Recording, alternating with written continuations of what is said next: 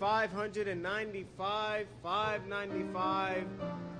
Thy word have I hid in mine heart, and I hope that is true for you today. Thy word is a lamp to my feet, a light to my path always, to guide and to save me from sin, and show me the heavenly way. Thy word have I hid in my heart, that I might not sin against thee, that I might not sin, that I might not sin. Thy word have I hid in my heart. Forever, O Lord, is thy word, established and fixed on high. Thy faithfulness unto all men abideth forever nigh.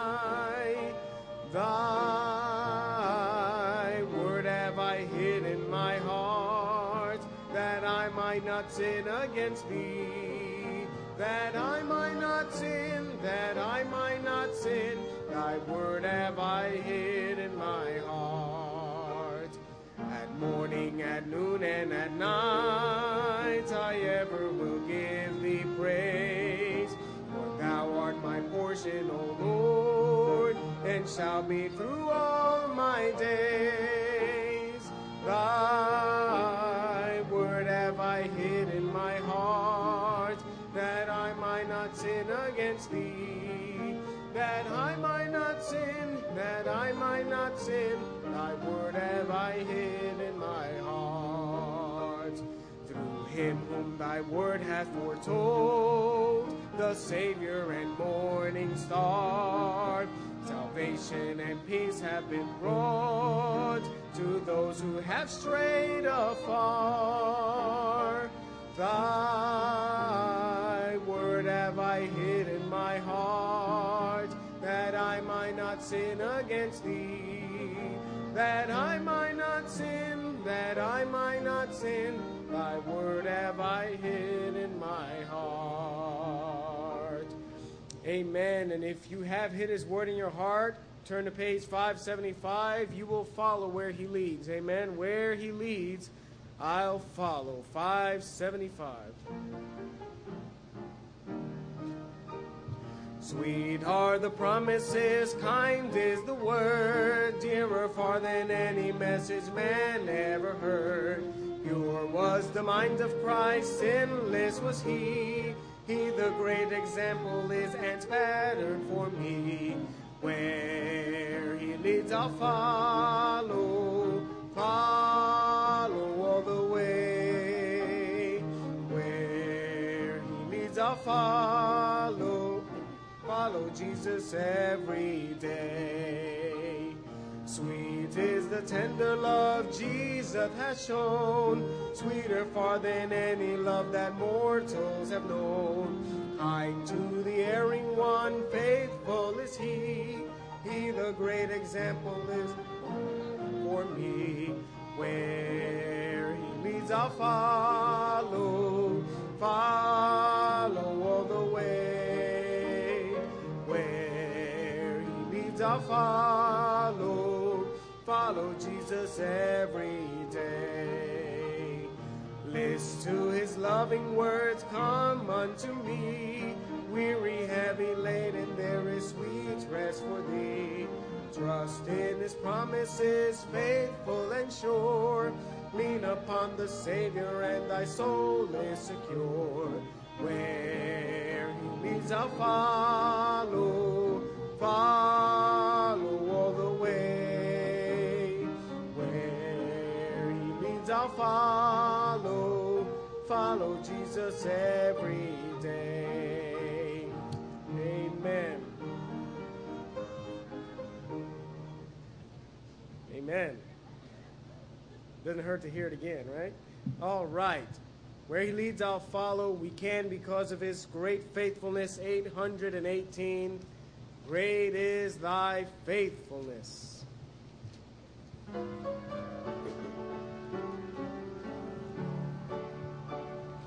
Great is thy faithfulness, O God. God my Father, there is no shadow of turning with thee.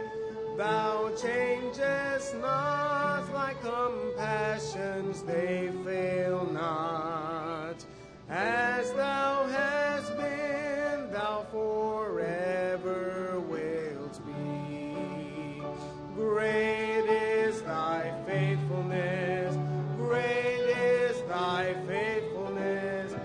Morning by morning, new mercies I see. All I have needed, thy hand hath provided. Great is thy faithfulness, Lord, unto me. Summer and winter and springtime and harvest, sun, moon, and stars in their courses above, join with all nature in manifold witness to thy great faithfulness, mercy, and love. Great is thy faithfulness, great is thy faithfulness. Morning by morning, new mercies I see. All I have needed, thy hand hath provided. Great is thy faithfulness, Lord, unto me. Pardon for sin and a peace that endureth, thy own dear presence to cheer and to guide, strength for today and bright hope for tomorrow. Blessings all mine with 10,000 beside. Great is thy faithfulness, great is thy faithfulness. Morning by morning, new mercies I see. All I have needed, thy hand hath provided. Great is thy faithfulness, Lord, unto me. Amen. And you may be seated.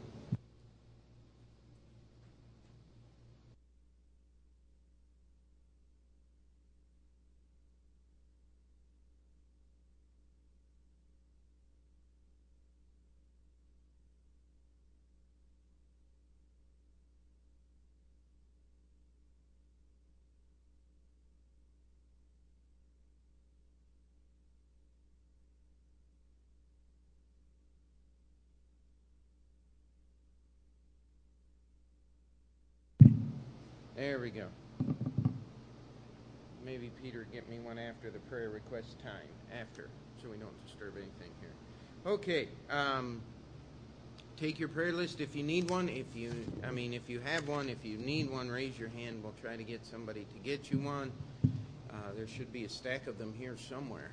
Stevie's got them. Okay, don't withhold them there, son. I think I read the Usher's report correctly. We had 85 this morning. Amen. Boy, at Sunday school I thought we were going to have 25, but praise the Lord, people kept coming in. And 5 visitors. We had some people from Toledo, Ohio this morning. It's another family from Michigan, so praise the Lord. And last week we prayed, Peter had an interview last Monday, and he got his job, so he'll be working full-time for the rest of the summer and then part-time in the fall, and maybe an opportunity to get back on full-time toward the end of the year. So praise the Lord for that. So, and pray for him. He's got to earn the job and keep it yet, but he's past the first stage, so we praise the Lord for that. All right. And praise the Lord for the good 4th of July celebration. Anybody else? You have to shout real loud. The air conditioning's on. All right, man.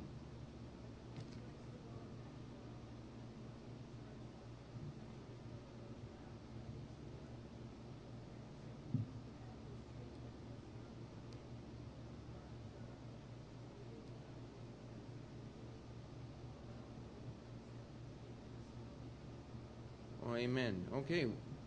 We've been praying for our Brandon Sino with cancer. At first, the treatments were not working very well, but he called last week, told Jean and Desiree that treatments are working now, and we'll just give God the credit for that. Amen. Praise the Lord. Pardon?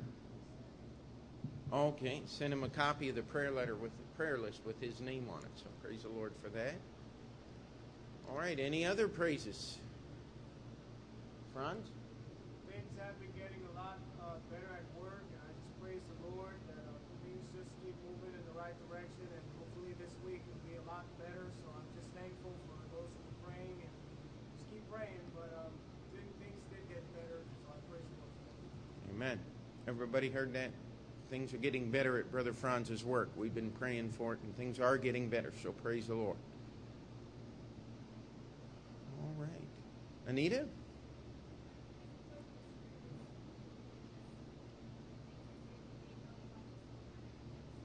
Okay.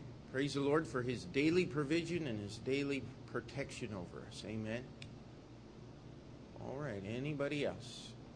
Rita.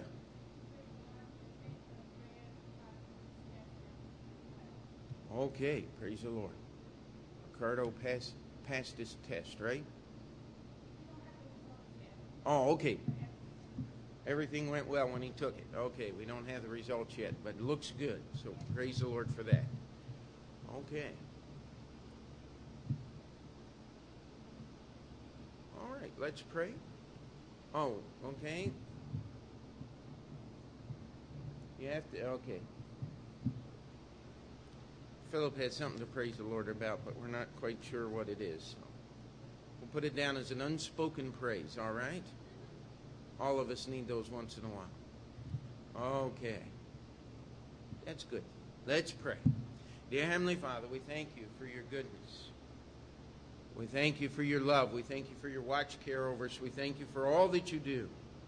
Lord, we're thankful for the few little things that we can see. And Lord, we just want to go on record praising you and thanking you for all the things that we cannot and do not see. Lord, we're thankful that we can trust you with the world in which we live. We're thankful that the only thing we need to do to be safe and secure in this crazy world is to put our faith and trust in you. We thank you for your provision at work. We thank you for giving Peter this opportunity at a full-time job. And Lord, we just thank you for providing daily in every way that you do. We thank you for your blessings of health and strength and for this one in the treatment of the cancer. And Lord, we pray to be an opportunity to give the gospel and witness to this one. Lord, we just thank you for your love. In Jesus' name, amen.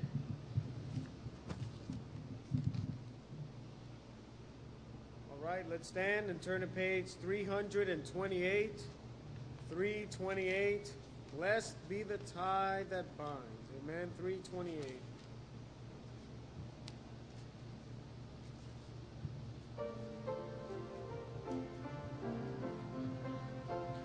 Blessed be the tie that binds our hearts in Christian love, the fellowship of kindred minds is like to that above. Before our Father's throne, we pour our ardent prayers. Our fears, our hopes, our aims are one, our comforts and our cares. We share our mutual woes, our mutual burdens bear, and often for each other flows the sympathy piercing tear. When we asunder part, it gives us inward pain, but we shall still be joined in heart and hope to meet again. Amen, and you may be seated. Take your Bibles, if you would, and turn to the book of Revelation. The book of Revelation, chapter 2.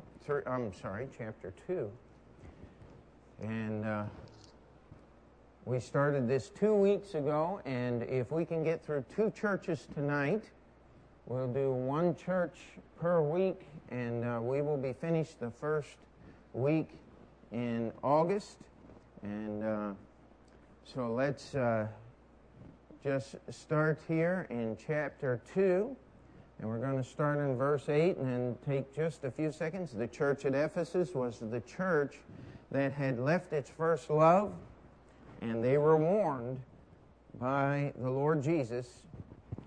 Does this thing sound okay? It sounds fuzzy to me, but okay. Anyway, it says,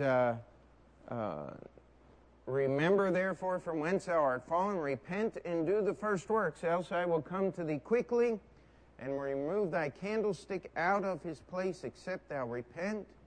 He says, thou hast this, that thou hatest the deeds of the Nicolaitans. It says, he that hath an ear, let him hear what the Spirit saith unto the churches. To him that overcometh will I give to eat of the tree of life, which is in the midst of the paradise of God. Now, most of these churches are going to be offered a promise, a reprimand, a commendation, a condemnation, and the first church kind of sets the pace for that. I mean, they were a great church. They were doing all of the right things, but they were not doing them for the right reasons. The motive was gone.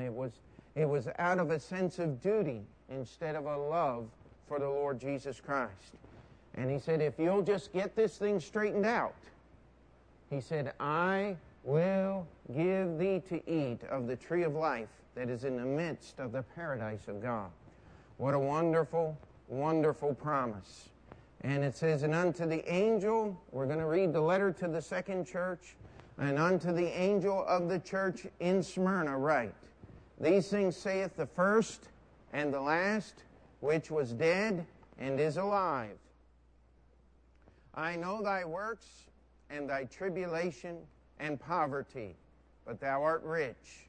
And I know the blasphemy of them which say they are Jews and are not, but are of the synagogue of Satan. Fear none of those things which thou shalt suffer. Behold, the devil shall cast some of you into prison, that ye be tried, and ye shall have tribulation 10 days. Be thou faithful unto death, and I will give thee a crown of life.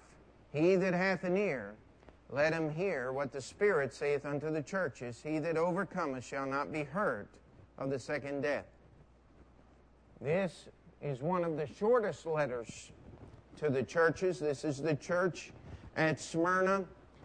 These, again, were real churches in real cities that were having real services in about 100 A.D. when this letter was written. This is the last revelation that Jesus is giving to his churches. And I really believe the context and the overriding idea here is that there are many different kinds of churches. There are 7 different kinds that are listed here. Each one has its own set of problems, and somewhere along the line, we may find our church in one or more of these positions, like these churches, and these warnings are to us. I mean, there comes a time in almost everybody's life that you just start doing the things you know you should do because you know you should do them. When that happens, you need to listen. You need to hear what the Spirit saith to the churches and say, I can't live this way. I've got to get this thing straightened out so that I can be doing what I'm supposed to be doing, not only because I'm supposed to be doing it, but out of a heartfelt love of the Lord Jesus Christ. That is the motivation that will keep you going when everything else runs out. You will go so far because you feel an obligation. You might go a little further out of a sense of duty. But when you do what you do out of an honest and true love, there's absolutely no boundaries in what you're willing to face and what you're willing to endure. That's what Jesus wants for His church, amen? And we look at this church in Smyrna, and here's the things that He says. He says, I am the first and the last, which is dead and is alive. He says, I know thy works and tribulation and poverty. He says, I know what you're going through, church, but thou art rich. He said, you've suffered a lot. You have very little of this world's goods. You think you're poor, but I'm the one who balances the books, and I say, you're rich. And this is, this church, it's this church and the church of Philadelphia. Jesus has nothing bad to say about these churches. There is no, you need to straighten this out, you need to straighten this out. He says, I know what is going on. Now look at this one. I know the blasphemy of them which say they are Jews and are not, but are of the synagogue of Satan. Have you ever met any of the synagogue of Satan? I've met a few. You'll find them at Times Square, often stand there, and one of them will be holding a Bible and they'll say, what color was his feet? Bronze. Followers are Louis Farrakhan. They say they are Jews. They say the black people are the true Jews and everybody else is the heathens. You see, the Bible knew Louis Farrakhan was coming long before Louis Farrakhan did. And he and his followers are rightly called here in the Scripture the synagogue of Satan. It's kind of scary because many Protestants put themselves in almost this same ideal. In fact, they've actually borrowed it from the Roman Catholics in the fact that they say, God has cast off the Jewish people and He has us now as His chosen people. Oh, you better be careful what you say. God has not forgotten the promises to Abraham and to Isaac. Those people are still God's chosen people, and you just wait until the kingdom of Jesus Christ. It is going to be some absolutely fabulous things. God is not finished with Israel yet. And if you have any question about that, just answer this question. Who's living in the land of Israel today? It's the physical descendants of Abraham. Not once in the history of this world has a people been dispossessed from their land, scattered to the four corners of the world, and then brought back and put back in their land. The world community in the year 1948 voted to partition the land and to bring the Jews back and to give them a homestead in the land of Israel. Now, of course, they had plotted and planned and done everything they could to make sure that that Jewish state would only last a few hours. But somebody else was working, amen. Their plans were foiled. And within 48 hours of the announcement, the Jews had beaten back several incredible attempts to destroy their nation when it was only hours old. They would fight many wars and fighting a war right now. But that 1948 partition vote would have been very much similar to dividing the United States in half at the Mississippi River and giving half of it back to the American Indians, if you could imagine such a thing. that really would be the precedent that would have to be set to equal what has happened to Israel. Now, let me tell you, I don't think we have to worry about it, in spite of the Onondaga Nation and some of the other things that are going on. If you've ever driven through the Indian reservation up there on I-81, as you're heading toward Syracuse, they still claim that they're going to overthrow the United States government and this land's all going to be theirs again, but I don't think we have to worry about that.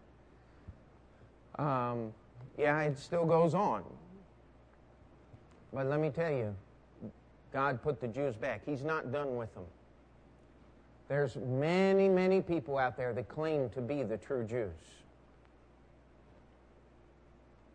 When anybody makes that claim, how many of you remember Herbert W. Armstrong?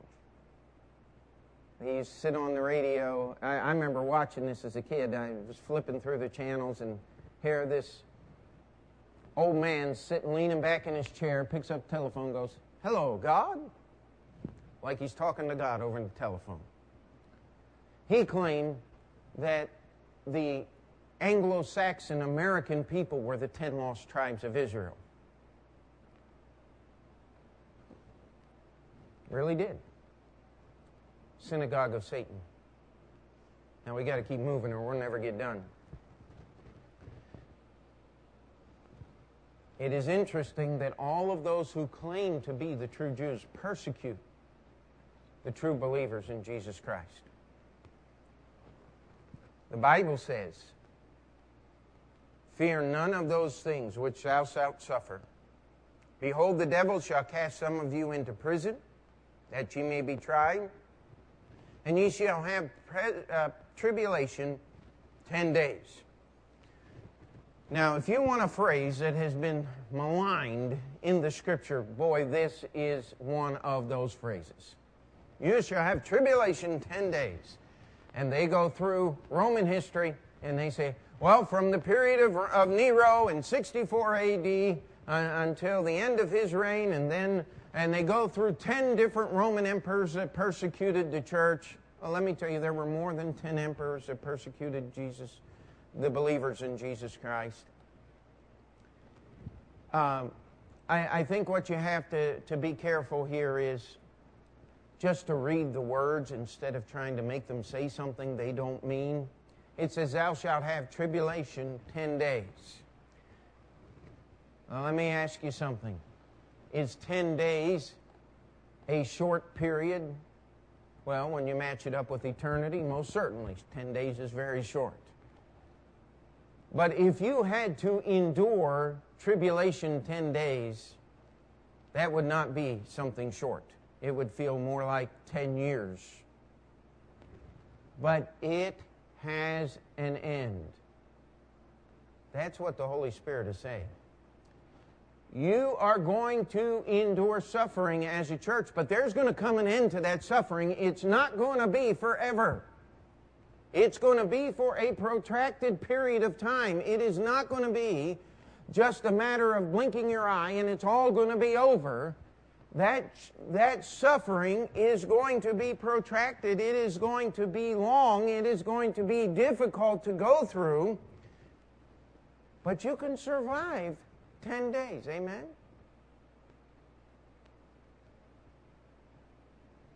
That's what he's talking about. He says, just be faithful unto death. There are many, the history of the church, of Jesus' church, is written with the blood of those that have believed it.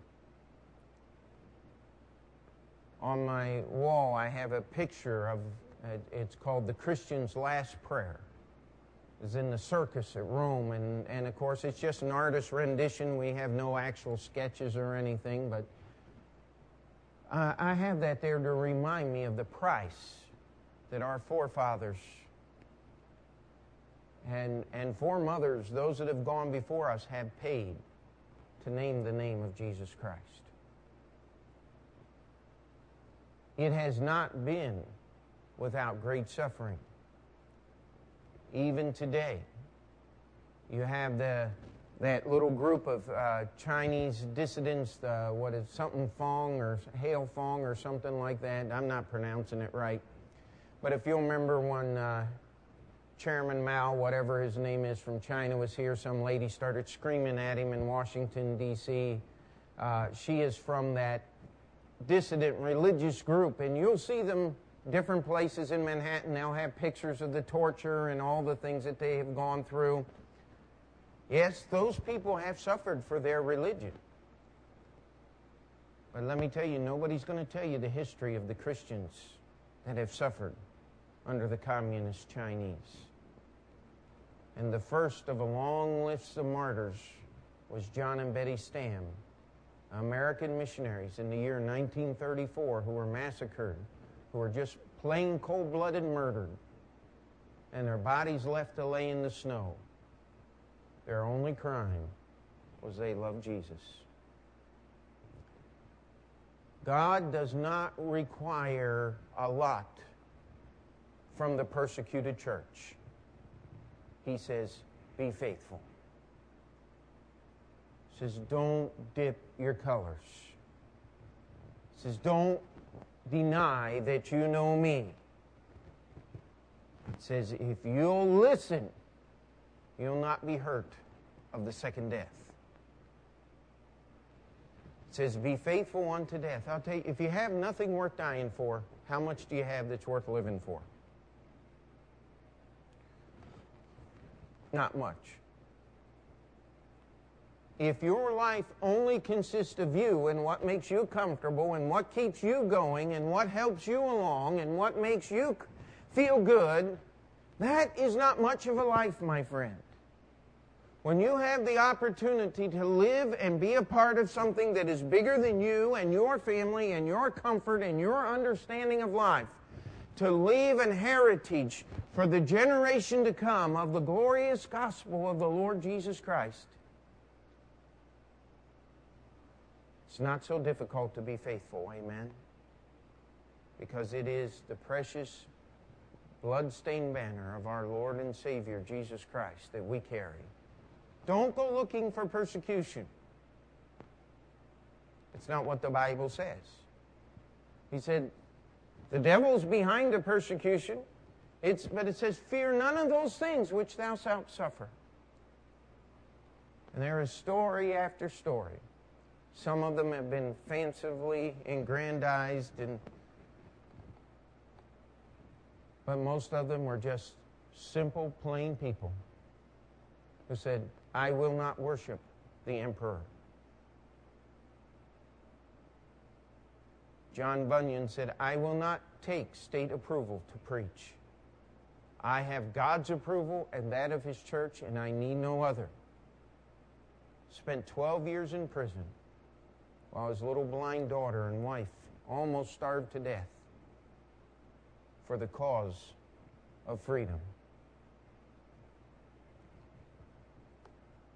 It says, thou shalt have tribulation 10 days. The only thing I get out of that 10 days is 10 days can be an awful long time, but it gets over. It's going to end. It's not forever. Let's be faithful, amen? Then we come to the next church, and to the angel of the church at Pergamos, write, these things saith he which hath the sharp sword with two edges. I know thy works, and where thou dwellest, even where Satan's seat is. And thou holdest fast my name, and hast not denied my faith, even in those days wherein Antipas, my faithful martyr, who was slain among you where Satan dwelleth. But I have a few things against thee, because thou hast there them that hold the doctrine of Balaam, who taught Balak to cast a stumbling block before the children of Israel, to eat things sacrificed unto idols, and to commit fornication. So hast thou also them that hold the doctrine of the Nicolaitans, which thing I hate. Repent, or else I will come unto thee quickly, and will fight against them with the sword of my mouth. He that hath an ear, let him hear what the Spirit saith unto the churches. To him that overcometh will I give to eat of the hidden manna, and will give him a white stone, and in the stone a new name written, which no man knoweth, saving he that receiveth it. And so this is the letter to the third church, the church of Pergamos. He says, I know thy works. But look how he introduces himself. He which hath the sharp sword with two edges. Jesus is saying, listen, I carry not the weapon of my word in vain, the sword of the Spirit, which is the word of God. It's sharper than any two-edged sword, Hebrews 4 tells us.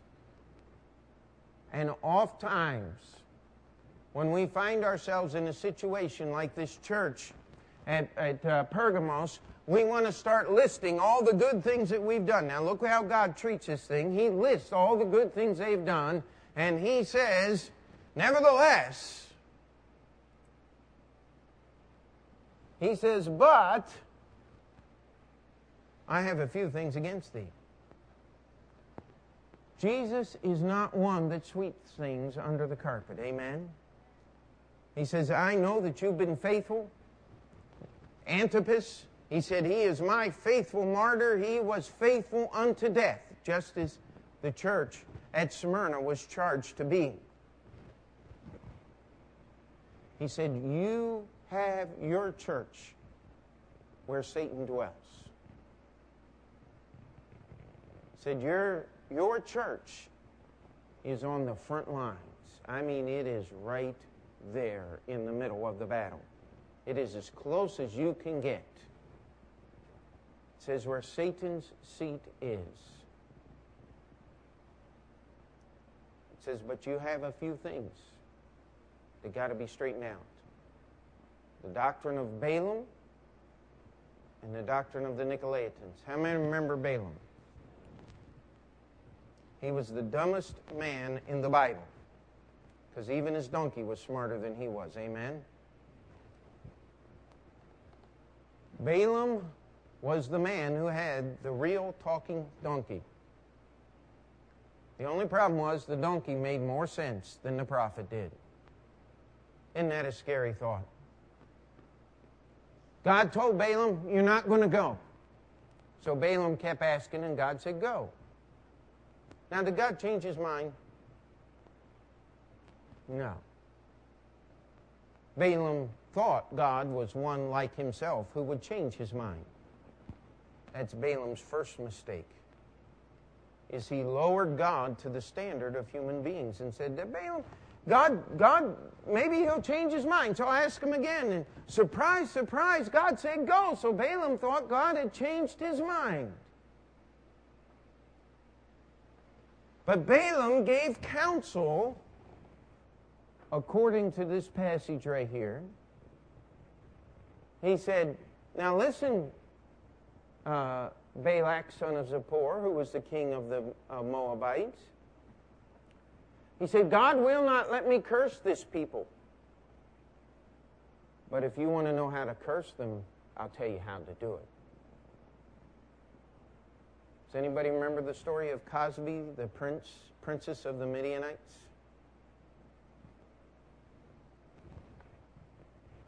They went on Operation Perfume, might we say. They got some of the prettiest Moabitish women, dressed them up as prettily as they could and enticingly as possible, and sent them over to the camp of the children of Israel to say, hi there. I'll go to church with you if you'll go to church with me. And it says that he taught them to cast a stumbling block before them, to eat things sacrificed to idols, and to commit fornication.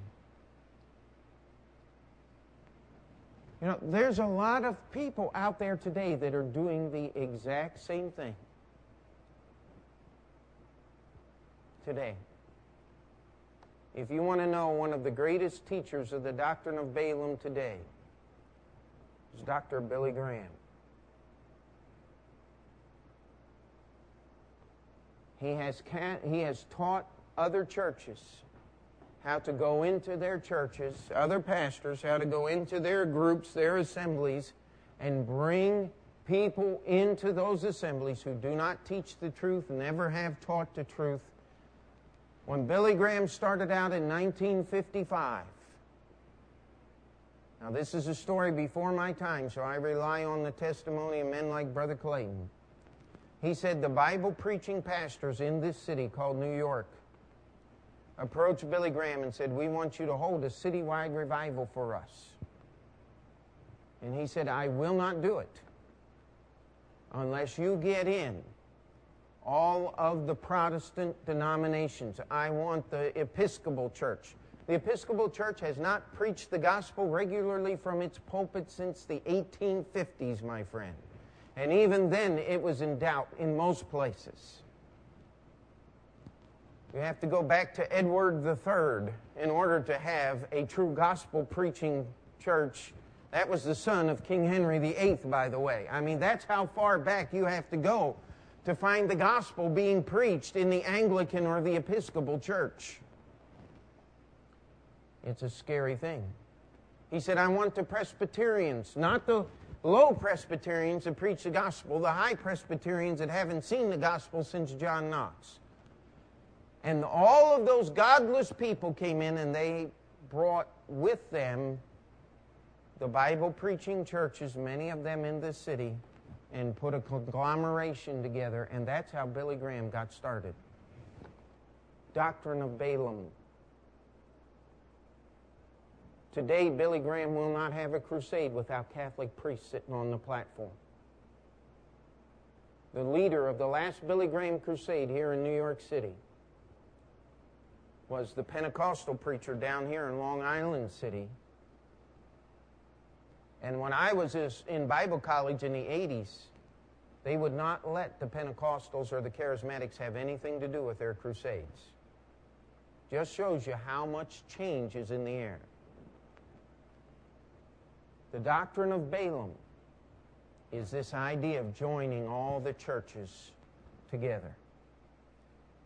It is making one careless about doctrine. God cares about doctrine. He is very, very careful. He's given us 1,200 and some odd pages of Bible to define it. And we had better be careful what we do and what we allow with doctrine. Amen? The next one is the doctrine of the Nicolaitans. They were a group that believed in having special leaders. Now, there have been many great men down through history that have stood behind pulpits and preached God's Word. But I'm proud to say in the Baptist Church, I shouldn't say I'm proud to say, I'm honored to say, I am so happy to relate to you the simple fact that the Baptists have never worshiped men, with few exceptions. The doctrine of the Nicolaitans. The difference between clergy and laity.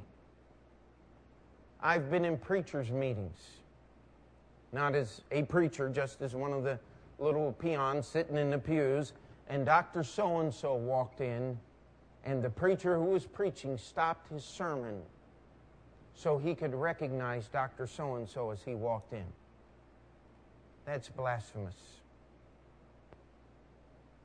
That's the doctrine of the Nicolaitans, is where we elevate men above other men, where we take a human being and place him between other men and God. That is the job of the high priest and the high priest alone, which is Jesus Christ. But let me tell you, the Nicolaitans are alive and well today, just as well as the Balaamites are. Where do you think this Christian rock and roll music comes from? Doctrine of Balaam. Cast a stumbling block before the children of Israel.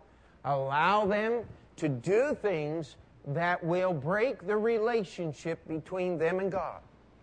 If you bring the world into the church, God is offended at what goes on in the church. The world cannot help us worship God.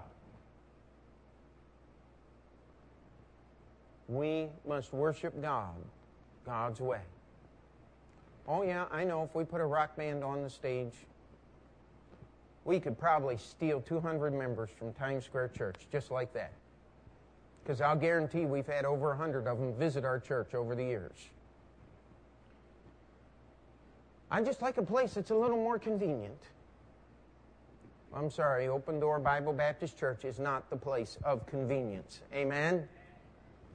We're not in here to allow you to live in the world and for Jesus at the same time, because it's not possible. That's the doctrine of Balaam, the doctrine of the Nicolaitans. That's why most of you have no idea. If I were to mention some of these, I call them Baptist popes. They want people to follow them. Most of you have probably heard the name Jerry Falwell, but you don't know very much about him. Most of you, some of you may have heard. Does anybody know who Jack Hyles is? Very few people know him. Let me see some of the others here. Who cares? How about Keith Gomez? How about, let me see. Oh, what's the guy? There's two of them. Bob Gray in Texas. Does anybody know Bob Gray in Texas? I mean, these are men who want other men to follow them. Now, there's a reason you don't know those names. It's because I never mention them other than occasionally like this. I don't bring their literature in here. I don't bring Peter Ruckman's stuff in here. I don't bring any of those preachers who are trying to elevate themselves and have a following after them. That's the doctrine of the Nicolaitans. God says, I hate it. I've been in churches. In fact, my home church in Cleveland had a little group that prayed toward Hammond, Indiana, where Jack Hyles was. And another little group that prayed toward Pensacola, Florida. And I'll tell you, they got fighting with each other and caused a lot of problems in the church. I said, by God's grace, we won't have those problems at Open Door Bible Baptist Church, because I'm going to spend a lot of time preaching against, listening to, and elevating people. You say, you want to elevate yourself. Now, you haven't been here very long. We want to elevate the Lord Jesus Christ in this book called the Bible. Period. I'm just the messenger. Now, I like my job. I love my job. Don't want to do anything else but be the messenger of the Lord Jesus Christ. But don't get your eyes on me. You keep them on the Lord. Amen? Jesus said, if you don't do these things, I'm going to come quickly and I'm going to fight against them. Jesus said, I'm going to fight against those rascals that are in my church. Now, if you have Jesus fighting against people in his church, what in the world is that church going to be doing? Not much. Not much for the cause of Christ, because Christ himself is fighting against the individuals in that church. And that church is going to be in a turmoil, and that church is not going to get anything done that counts for God. This is what we call the spinning wheel syndrome. You ever been on an ice pad and just spun your wheels? I mean, that speedometer might be reading 100 miles an hour, but you're going nowhere. And you better hope that it doesn't melt through the ice and grab a hard spot while those wheels are spinning, or it's going to trash your entire drivetrain just that quick. When Jesus starts fighting against that church, those people in that church is not getting anything accomplished that Jesus wants it to have happen. I've been in churches. You can walk in them and you can feel the cold. And it's not because they have a pastor like you do that turns the air conditioning way down. I mean, it could be 90 degrees in that auditorium and it still feels cold. Because you have people in that church that God is fighting against himself. We need to be careful. We need to examine. Remember that church at Ephesus? They tried them that said they were apostles and found out that they were false apostles.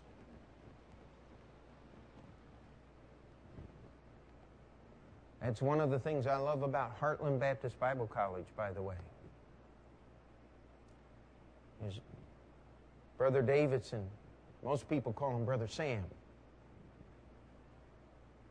He's not looking to people to kiss the ring and to lift him up and to be some great leader.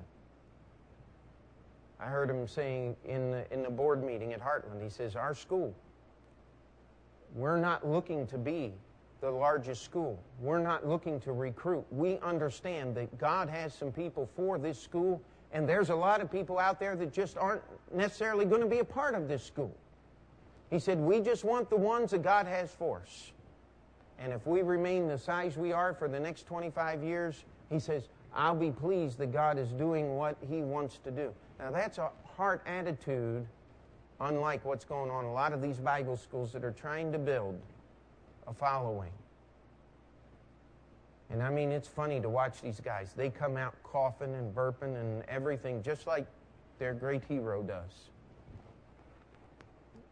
About the only thing I know you could do to follow Brother Sam is polish your shoes the way he does, but that would even be a hard one to follow. One of these days we're going to have Brother Davidson out here to preach for us.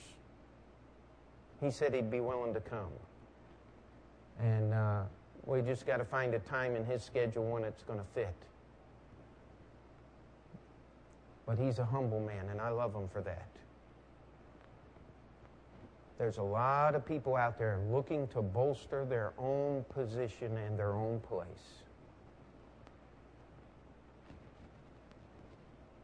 Not of God. We want to bolster Jesus Christ. Amen. We want everybody to be centered in on this book called the Bible. It says, to him that overcometh will I give to eat of the hidden manna. Now, let me tell you something. I have had the opportunity as your pastor to hook on to some of these guys that want the following. And we could have gotten a lot of money and a lot of work done in our building and a lot of things happen all for free. We could have a Bible college meeting in our property right now if we wanted to. That was offered to us, and all the bills would be paid by somebody else. Here's the only problem. If somebody else is paying all the bills and somebody else is running the whole show, then what are we doing? We're just renting space. You know what? God didn't give us this property just to rent space. He gave us this property to utilize for his glory the way he sees fit. That's what it means, the hidden manna. You follow God simply. I've been told by pastors, you'll never have a self-supporting church in New York City. It's just not going to happen. Well, miracles do occur, amen? And every week the offering comes in. I don't know what this offering is going to be. I hope it's a big one because we really need it. We got a lot of bills this week. But listen, God's always provided. But it hasn't come through the ways that most people would think. It's the hidden manna, amen? Because you're not looking. Somebody wake that boy up. And said, you do it, preacher. You put him to sleep, right? You take a nap next Sunday afternoon, young man. It says, and I will give him a white stone, and in the stone a new name written, which no man knoweth, saying, he that receiveth it. Now, I've read a lot of stuff on this. And you want me to tell you what I honestly believe? That this was meant to be kept secret. Amen? Have you ever had a special relationship with another human being? And you have one of the things in an Italian family. If you don't have at least 3 nicknames, you really don't belong there. I mean, you just call people little names. I mean, we have to figure out names for all 10 kids, but then we got to figure out nicknames for all 10 kids. And I won't embarrass some of the older ones by telling you their nicknames. But there's something only a family could enjoy. Amen? I believe that's what Jesus is talking about here. He says, I'm going to give you a special name that's special just between you and me. Now, if that's not cool, I don't know what cool is. Amen? If that's not wonderfully special, that Jesus would take time to figure out a special nickname just for you, that alone would make you want to stand against the Nicolaitans and the Balaamites. Amen? He says, I'm going to provide for you, and it's not going to be all this big stuff, and it's not going to be all this fanfare. It's going to be the hidden manna. He told the persecuted church, he said, you just hold on. He said, some of you are going to die. He said, but you just be faithful. There's a lot of things worse than dying. Amen? He said, you be faithful. He said, I will give to you the crown of life. He told the church at Pergamos, if you've got any of these wrong ideas, you get it fixed quick, or you're going to be fighting against me. That is a frightening thought. He said, but if you'll overcome, he said, I'll feed you of the hidden manna, and I'll give you a stone, a new stone, a stone, a white stone, it says, and in the stone a new name written, which no man knoweth, saving he that receiveth it. Now I hope and pray that our church would never fall into the position of a church at Pergamos, where we have those things going on at Open Door Bible Baptist Church. But I'll tell you, the only way it's going to happen is by vigilance on the part of each member to work at keeping these things right and these things true. And we'll continue seeing God's provision. And wouldn't it be wonderful? Have a secret name just between you and God. Term of endearment, save for the most intimate relationships human beings have with Jesus. Whew. I like these letters to the churches, amen? We better listen. Let's pray. Dear Heavenly Father, we come before you and we ask for your grace and your work in our hearts and lives. We pray that you would keep our church the kind of church you would have it to be. And Lord, we would not have to fight some of these battles, that we would fight them every day, just a little bit of a time, so that it would not become such an overriding thing that you would have to stop and correct us. Give us grace to be your servants. It's in Jesus' name we pray. And before we finish that prayer, we'll just give you the opportunity to spend a few minutes at an old-fashioned altar or pray right there at your seat, whichever you prefer. Let's prepare our hearts for the prayer time that follows.